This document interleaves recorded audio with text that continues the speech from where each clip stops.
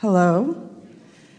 As Kyle said, my name is Kelly Dykeshorn, and I am the Director of Communications here at Community Church Roselawn. This has been my church home for the past 13 years.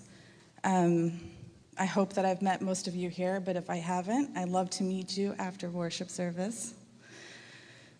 I was originally going to stand up here and talk to you about a tough week that I had last month, but if I'm being fully honest, it's been a bit of a challenging year for my family. We've had several family members experience health-related issues.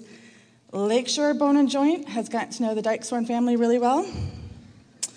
We've had medical emergencies with my mom and my mother-in-law. We've also experienced the loss of loved ones. Like many others, I know loss. I was in 7th grade when I lost my stepdad, Bill. I've lost grandparents. I've lost an uncle. I've lost beloved pets. I've lost a brother-in-law, and most recently I lost a brother. Through all of these many losses and hard seasons in my family's lives, God has always been faithful, and He has been a constant comfort in the midst of all of our storms. Last month, I received news that my brother, Sean, who was 24 years old, had passed away. My sister and I drove to Tennessee to attend my brother's funeral and to be there for my dad. We were already exhausted from the emotional toll of a tragic situation, but the journey itself was not without its own challenges. We drove for 7 hours when night fell, and we found ourselves caught in the middle of a severe storm. Through driving through the mountain roads, almost with no visibility, it was terrifying. I remember white-knuckling that steering wheel and privately praying to God to help us get through that storm. After miles of blindly driving in the dark, curving mountain roads, we finally came upon a white truck that was driving with its hazard lights on. I followed that truck for almost an hour, and it slowly guided us safely away from the storm. We're both so grateful for that driver, and unbeknownst to that driver, they were a true blessing in a difficult and frightening situation.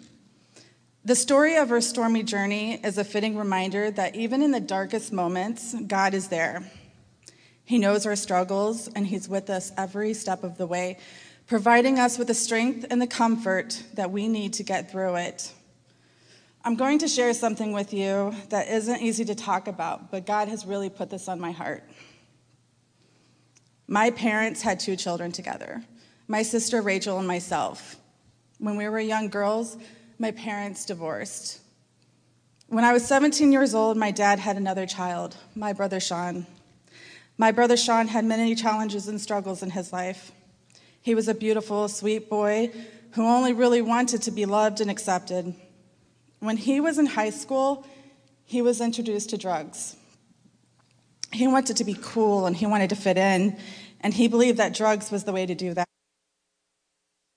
With his addiction for almost a decade, but in the end, it took his life. Drug addiction is a topic that you hear about, but you never think it will hit close to home. Well, it hit a little too close to home for my family, not only once. My brother-in-law, Nick, was also addicted to drugs, and his drug addiction resulted in his health failing him. I'll never forget that day that my mother-in-law called, and she told my husband to say goodbye to his brother. We were rushing to the hospital when we listened to Nick's monitor stop beating. That was hard. When asked what happened to somebody who passed away so young, what do you say? My husband tried talking about it and opening up about it, but in the end, we stayed with the easier version to tell everyone. How do you talk about the devastation that you're trying to heal from, something that you're trying to make sense of? You see, my brother-in-law, Nick, was born in a similar way to my brother Sean. Both were born with umbilical cords around their neck, which resulted in mental delay. Both of them just wanted to be loved and accepted, to be understood. Both of them were introduced to drugs in high school.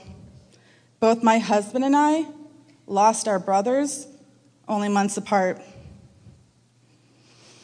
It is heartbreaking to see the cycle of drug addiction continuing and the pain it causes families all around the world. We know this pain and we know this loss all too well. Addiction in all forms can carry a certain stigma. We may be quick to judge those with addiction, thinking of them as bad people, but the truth is that addiction can affect anybody. We need to show the same love and compassion as we would with any other person who is dealing with personal loss or tragedy. Have you ever felt like God has placed someone in your path at just the right moment? At Sean's funeral, just before it began, Pastor Long approached my family and wanted to share his condolences. And then he started talking about his son and his son's drug addiction and the impact that it's having on his family. I remember my sister taking her leg and bumping me with it and telling me, that's my cue. I'm going to kindly try to redirect this conversation because that was just really inappropriate, right? Or at least that's what we thought. As I was about to kindly redirect that conversation, my dad's entire demeanor changed. He sat up straight. He looked at Pastor Long, and he said, "What is your son's name?" And then he told him, "I will be praying for you and your son." They had this real connection, and they spoke after the services. It was really neat to see. What my sister and I thought was an awkward introduction turned out to be God's hand at work in my dad's life. And it gets better. My dad has now found faith in Jesus and was recently baptized in the Cumberland River. I wasn't able to be there, but my sister and I were blessed to witness this moment of true joy through a video. As my dad emerged from that river, he raised his hands and he praised God. It was another powerful reminder that no matter what storms life brings, God will always be with us. He will provide us with the strength and comfort we need, and we can trust him in the midst of our storms.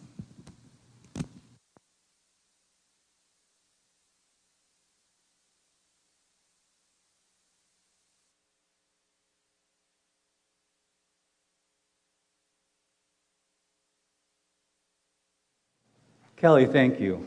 I mean, don't you just love hearing stories of God's faithfulness, even in dark times? You know, we truly live in a broken world, but take heart because we serve a God who specializes in fixing broken things. It's what he does. Today, I would like to call our attention to something there is a severe shortage of in our world. It's a problem that is continually getting worse, and if we don't do something about it, there will be a price to pay. Because the more scarce it becomes, the more hardship we, as well as future generations, will be sure to face.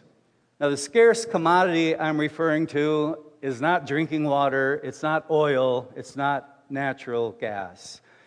We are suffering both in our world and in our personal lives because of a scarcity of silence. Silence. Friends, we live in an incredibly noisy world. And especially with the advancement of electronic technology, we are continually being bombarded by sound. And the sound of silence that Simon and Garfunkel sang about decades ago, that Kyle really wanted us to sing this morning, is becoming more and more scarce. Our culture has become addicted to noise, and we are paying the price in our personal lives and in the world in general. Now, it used to be there were certain places where you could expect silence. The men's room, for instance. Now, I don't mean to sound sexist, but unlike women, guys don't need to go to the bathroom in pairs. We don't particularly need to or want to socialize in the men's room. It's kind of a place where we keep to ourselves, a bit of a sanctuary. But even that is changing in our world. My buddy told me of being in the men's room not long ago, and he hears a guy in the stall next to him say, "Good morning." So just trying to be polite, he said, "Good morning." Guy said, "You feeling okay?" Friend says, "Not bad." Said, "So how are things going?" Now my friend is thinking, this is a little weird, but he says, "Things are going just fine." The guy says, "So did you go yesterday?" Now my buddy's getting increasingly uncomfortable, but he said, "Yes." The guy says, "How was it?" Finally, my friend just said, "Dude, this is getting kind of personal. I really don't want to have this conversation." And then he hears the guy in the next stall say, "Honey, I'm going to have to call you back. Some idiot in the stall next to me thinks I'm talking to him." One of the many dangers of multitasking. But the question is, when did this sound of silence become so rare? The late Norman Vincent Peale wrote of stopping by a lake in the middle of nowhere as he was driving along, and it was as if the peacefulness of that scenery was causing him to pull over. So he stopped the car, he went down by the lake, and he just basked in the beauty of God's creation. And suddenly, 3 teens drove up with music blaring so loud they didn't even have to open the doors of the car, and it caused ripples on the water. And the silence, the solitude of that precious moment came to a screeching halt. Solitude is actually an important discipline in the Christian life. And quite honestly, it is one that our enemy, the devil, hates. Richard Foster, in his wonderful book called The Celebration of Discipline, says this: "In contemporary society, our adversary majors in 3 things: noise, hurry, and crowds." See, whether we recognize it or not, the enemy is diametrically opposed to silence. The last thing the devil wants is you and me spending time in silence and solitude. And this morning, we're going to find out why. Friends, the primary goal of the Christian life is for us to become more and more like Jesus, to love like Him, to forgive like Him, to be holy like Him. And the discipline of solitude is so absolutely essential in this process that we cannot expect to take on the attributes of Jesus without it. Now, what exactly is solitude? Well, the dictionary defines solitude as the state of being alone. But solitude in the Christian life is so much more than that. For the Christian, solitude is the practice of being absent from people so that you can be present with God.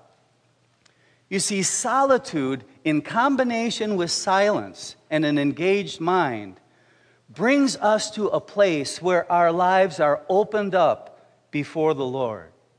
It is in times of solitude where we learn to wait on Him. It's in times of solitude where our hearts can receive the things that He wants to give us.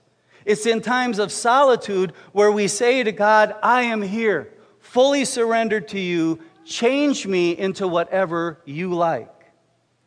It stands to reason, then, that Satan is so strongly opposed to silence and solitude.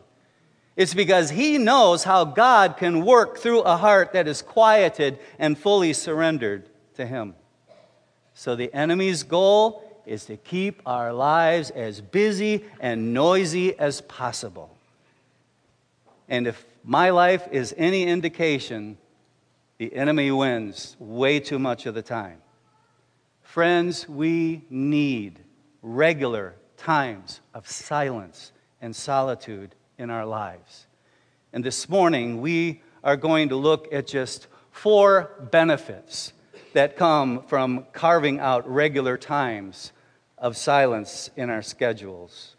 First of all, silence and solitude helps us to hear God's voice. Have you ever just longed to hear God clearly give answers to your questions? Questions like, is this the job you want me to have? Is this the college you want me to attend? Is this the person you want me to marry? I know my will, but God, what is your will for my life? Now, it could be that we're not hearing God's voice because God can't get a word in edgewise. Perhaps we're just not quiet long enough to hear him. Perhaps we're not hearing the voice of God because we're doing all the talking. We're not taking the time to just listen. Or it could be we don't have solitude and silence because of our stage of life. Can any of you young moms relate to this? They will find you. Like my friend, you can't even find solitude in the restroom. And if this is your life situation, let me say this. You may need to get intentional about it. You may need to get creative. You may need to hire a sitter. But we all need times of solitude so we can clearly hear God's voice. You know, I had just taken an associate pastor's position at what was the First Christian Reformed Church in Highland when Jan and I went to a family marriage conference. She needs a refresher every now and again. And I only say that because she's not here. But I remember the moment when the speaker said, I have a question for you men. And just shout out the answer wherever you're seated. He said, what is the first word you think of when you think of your father? And I'm sitting in the back with my wife thinking, okay, this is going to be interesting. And a guy over here yells out, strong. Somebody over here, loving, encouraging, supportive. And then one man took a risk. He hollered out, absent.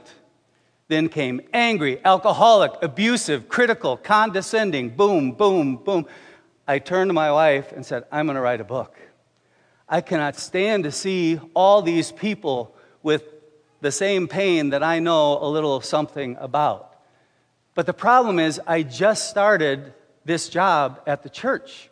And if you know anything about church ministry, you know there is no spare time in church ministry. It's not like I'm going to write the book during the evening or on weekends. Those are the busiest times. So I kind of set that idea aside. But for 3 years, God kept bringing people into my life with this father wound. And I kept feeling this tug. I've got to do something. I've got to do something. I've got to write the book, but I have this job that God called me to. What am I supposed to do? This went on for 3 years, and finally I said to my wife, I just need to get away in silence with God. So I made an appointment to spend a week at a pastor's retreat center in Wisconsin. 3.5-hour drive there. I'm in silence. No radio, no music, no ball games, no news reports. I'm just in silence before the Lord for 3.5 hours. And my heart just kept saying, God, what do you want me to do? If you want me to write that book, I have to quit my job and let the record show that's a really dumb thing to do in this economy. But I got to the point after 3.5 hours of silence where I surrendered. And I just said, okay, God, if you want me to write the book, I will write the book. All I am asking of you is make it clear. Just make it clear. I don't want any doubts in my mind. Make it clear this is what you want me to do. So this is my 3.5-hour prayer. My wife is at home praying for me at the same time. I check into the room. I settle into the chair by the window overlooking the lake, and I reach into my book bag because I was just about finished reading a book, and I'm holding a book that is not the one that I intended to bring with me. And I muttered a few things because pastors really shouldn't say those things out loud. And I'm looking at this book, and it's called Life of the Beloved by Henry Nouwen. I'd owned it for years, never read it. I thought, well, it's the only thing I got. So with a really poor attitude, I started to read the book. And in the introduction of the book, Henry Nouwen wrote about going to speak in a certain town, and he was a pretty big deal. He was a highly sought-after speaker. So that town sent a reporter to cover it for the local newspaper. So this reporter is interviewing Henry Nouwen. And Nouwen said in the introduction of his book, I could just sense something was wrong. There was something off in this whole conversation. So when the interview was over, Nouwen said, could I ask you a few questions? The guy said, sure. Nouwen said, are you happy? The man said, no. He said, do you like your job? The man said, no. Nouwen said, so if you could do anything in the world, what would you do? And the man said, I would write a book. And Henry Nouwen said, so quit your job and write a book. This isn't a book I had no intention of bringing with me. But God knew that's exactly the message that I need. That was my 2x4 upside the head. And now I had a whole week of silence and solitude ahead of me where I could write my letter of resignation, where I could wrestle through all the fears about stepping out in faith like I had to do. Times of silence and solitude are crucial when we need to hear God's voice. Because the fact is, we can hear the sound of heaven a lot better when we mute the sound of earth. Solitude helps us to hear God's voice. And secondly, solitude helps us to give God worth. That is actually what the word worship means. It's to give God worth. You know, so often when we hear that word worship, we think of music and preaching. But the worship of God does not always require words and sounds and actions. We can worship God and give Him worth by simply quieting our hearts and spending time before Him in silence. Listen to these words from the book of Habakkuk. The Lord is in His holy temple. Let all the earth be silent before Him. From Zephaniah, be silent before the Lord God. From Zechariah, be silent, all flesh, before the Lord. There are times to speak to God, there are times to sing to God, and there are times to be silent before God and simply adore Him. Friends, we need more times of wordless worship. Not doing, not even praying, but just quieting our hearts before Him. Silence and solitude help us to hear God's voice. They give God worth. And solitude also helps us to get recharged. Do you ever find that you need to get away from people to be with people? Again, some of you young mothers know what that's all about. As someone once said, there's a reason God made children so cute. It's so we don't kill them. Let's be honest. And dads, listen, moms need time away from the kids every now and again to get recharged, to better care for the family. Solitude is important for all of us. Even in the church, there are times when we need to remove ourselves from serving others to prepare us to serve others. We need regular times of solitude to recharge the batteries. You know, if we're running on empty, we're not much use to God or others. We cannot pour ourselves out if we're not regularly getting filled up. I love this quote from Thomas Merton. He said, "It is in deep solitude that I find the gentleness with which I can truly love my brothers. The more solitary I am, the more affection I have for them." Giving and giving and giving without ever receiving leads to spiritual suffocation. Just as regular sleep and rest are needed for the body, so regular times of silence and solitude are needed for the soul.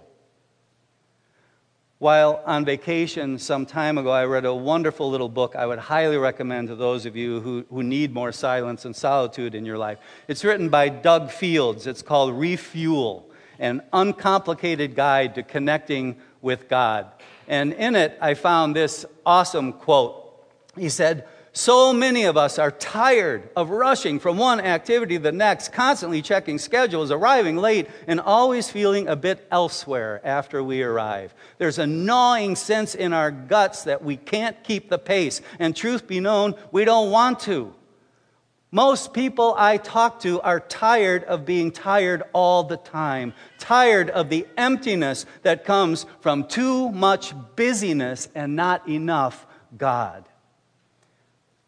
If you can relate to that quote, I have another quote for you. And this is from God to you. "Come to me, all you who are weary and burdened, and I will give you rest." Rest. Solitude helps us to hear God's voice. It gives God worth. It helps us to recharge our batteries.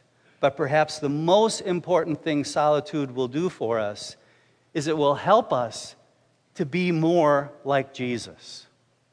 Now, how did Jesus incorporate solitude into his life? Well, first of all, we know that Jesus sought solitude in order to pray.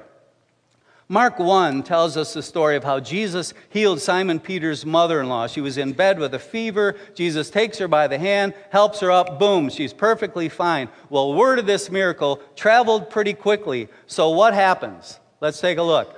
That evening after sunset, the people brought to Jesus all the sick and demon-possessed. The whole town gathered at the door, and Jesus healed many who had various diseases. So here we've got people pressing in, needing help from Jesus. This is going to take more than a day.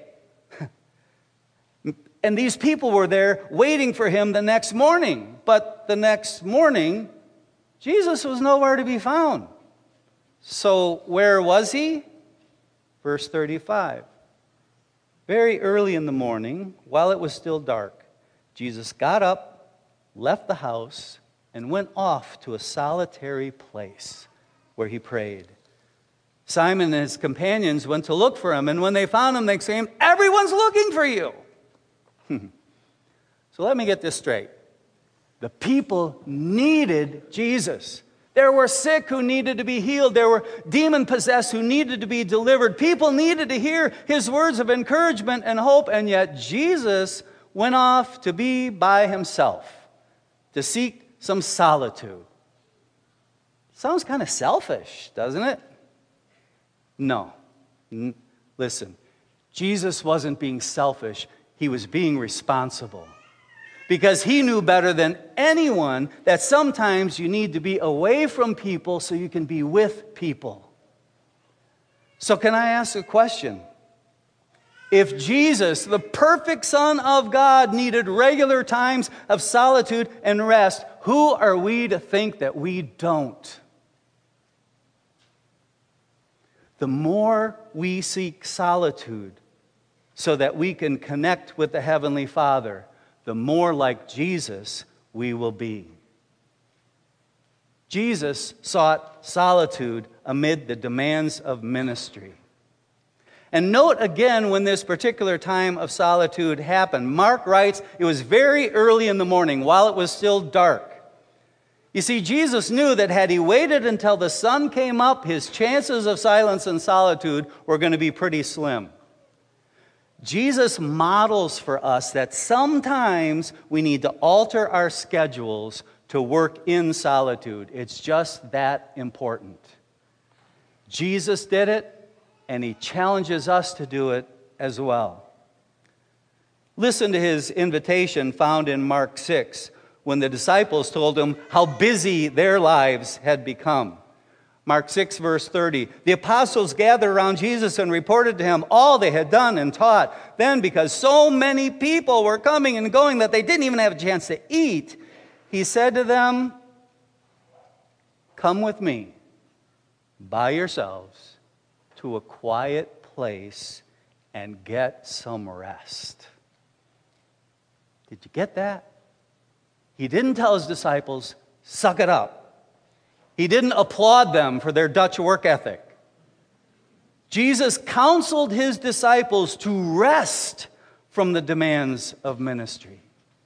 Jesus taught his disciples that if they were to be effective in ministry, they needed regular times of rest and renewal. Jesus actually showed this pattern of rest and solitude in his own life. Early in his ministry, in Luke 6, we read, one of those days, Jesus went out to a mountainside to pray, and he spent the night praying to God. When morning came, he called his disciples to him and chose 12 of them, whom he also designated apostles. Jesus sought solitude in seeking guidance for major decisions.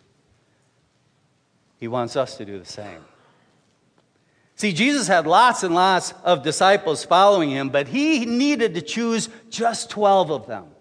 These are to be the guys in his inner circle. These would be the guys that he would invest in, guys that he would pass the baton to when his job on this earth was completed. This was clearly a huge decision. But instead of spending hours and hours poring over resumes and checking LinkedIn files, Jesus again chooses solitude.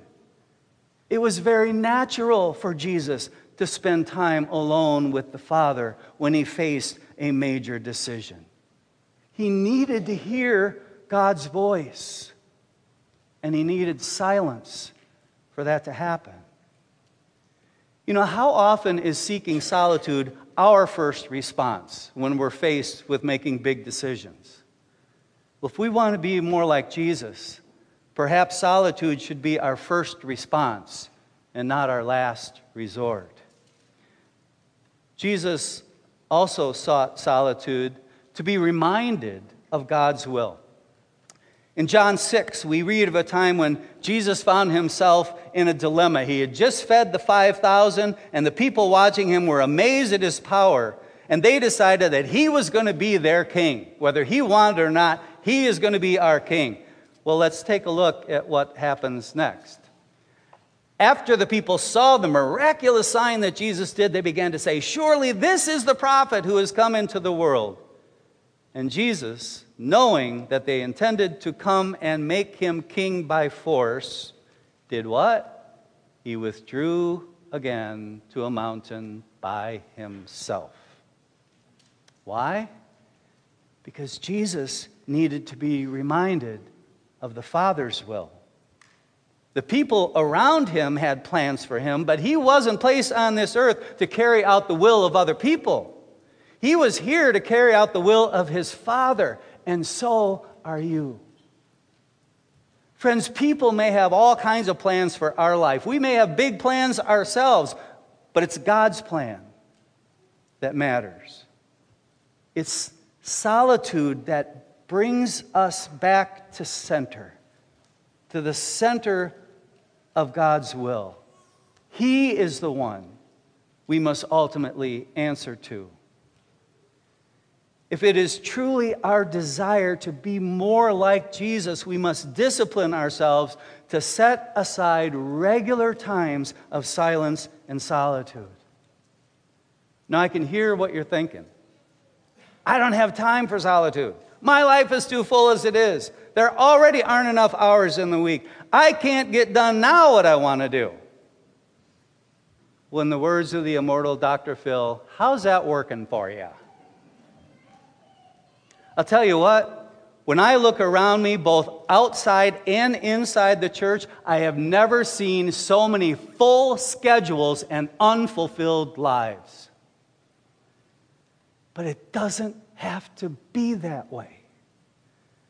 Noise, hurry, and crowds are not God's plan for us. They're tools of the enemy. Friends, we must incorporate regular times of silence and solitude in our lives. We cannot expect to be more like Jesus without it. So how do we do it? Honestly, it's not rocket science. There are 3 simple steps to solitude that we need to be reminded of. These are outlined by Doug Fields in that book I mentioned. The first step to solitude is this: stop. Just stop. We need to stop what we're doing. Stop all the frantic activity. We need to stop. And just like we can't refuel our car while we're driving down the highway, and most likely over the speed limit, because come on, we've got stuff to do, we can't refuel our soul in the midst of all of our activity. So Fields writes this: Jesus' life shows us that a person can do all that he was meant to do in the time allotted for him. Jesus said yes to many things, but he also said no to many other things. Jesus set boundaries. Jesus had limits. And when the demands upon him became too great and he found himself physically and spiritually depleted, he withdrew. He recognized that he needed time to stop, reflect, pray, and nourish his inner life. So do we. So step one is stop. Step two is be quiet. One of my favorite verses in the Bible is Psalm 46:10. Be still and know that I am God. Now, you may not be aware of this, but did you know that the TV doesn't have to go on when you enter a room? The CD player doesn't have to start playing when you get into a car. You don't need earphones when you work out or study or go for a walk. Your surroundings can just be quiet. And in most cases, if people are uncomfortable with silence, if it makes them a little crazy, that's a sure sign that they don't have enough of it in their lives. We must get comfortable simply being silent before the Lord. Not doing things for Him, not praying, not telling Him all the things that we want and need. Being still before Him can demonstrate just how much faith we have in Him. In Psalm 62, David shows this kind of faith. Check it out. David writes, "My soul waits in silence for God only. From Him is my salvation. He only is my rock and my salvation, my stronghold. I shall not be greatly shaken." And then a couple verses later, he writes, "My soul, wait in silence for God only, for my hope is from Him. He only is my rock and my salvation, my stronghold. I shall not be shaken." God Himself tells us this in the book of Isaiah.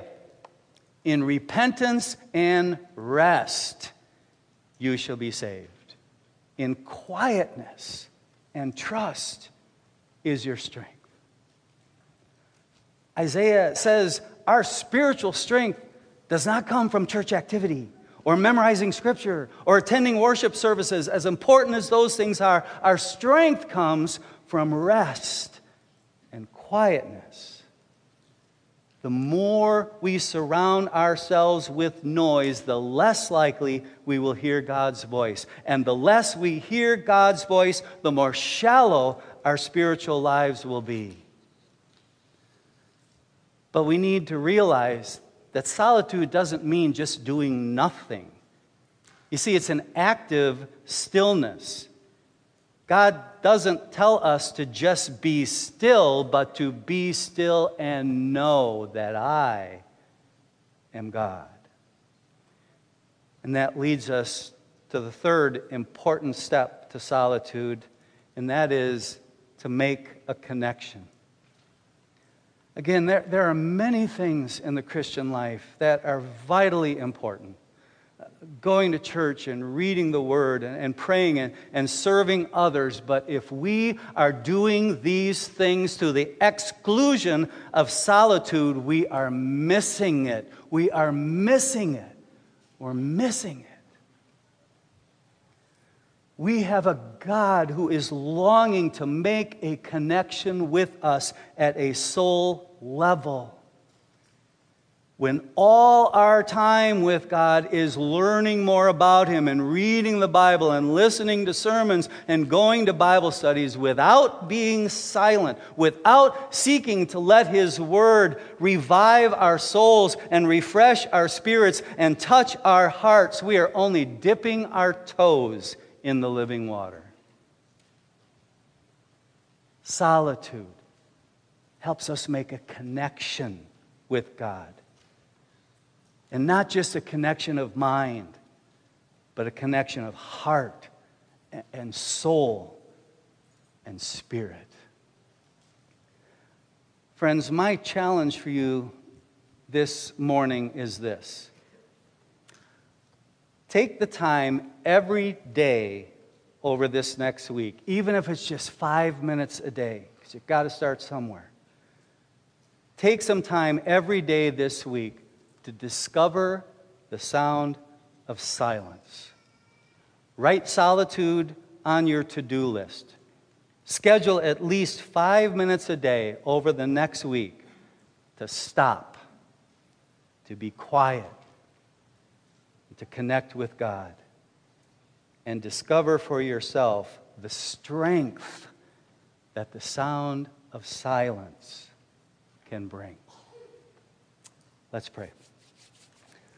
Father, help us to be still and know that you are God. Help us to just stop and be quiet and make a connection with you, the one who loves us, the one who protects us under His wings, the one who empowers us to rise above the storms of life, the one who gives us rest. We pray in the mighty name of our Jesus. Amen.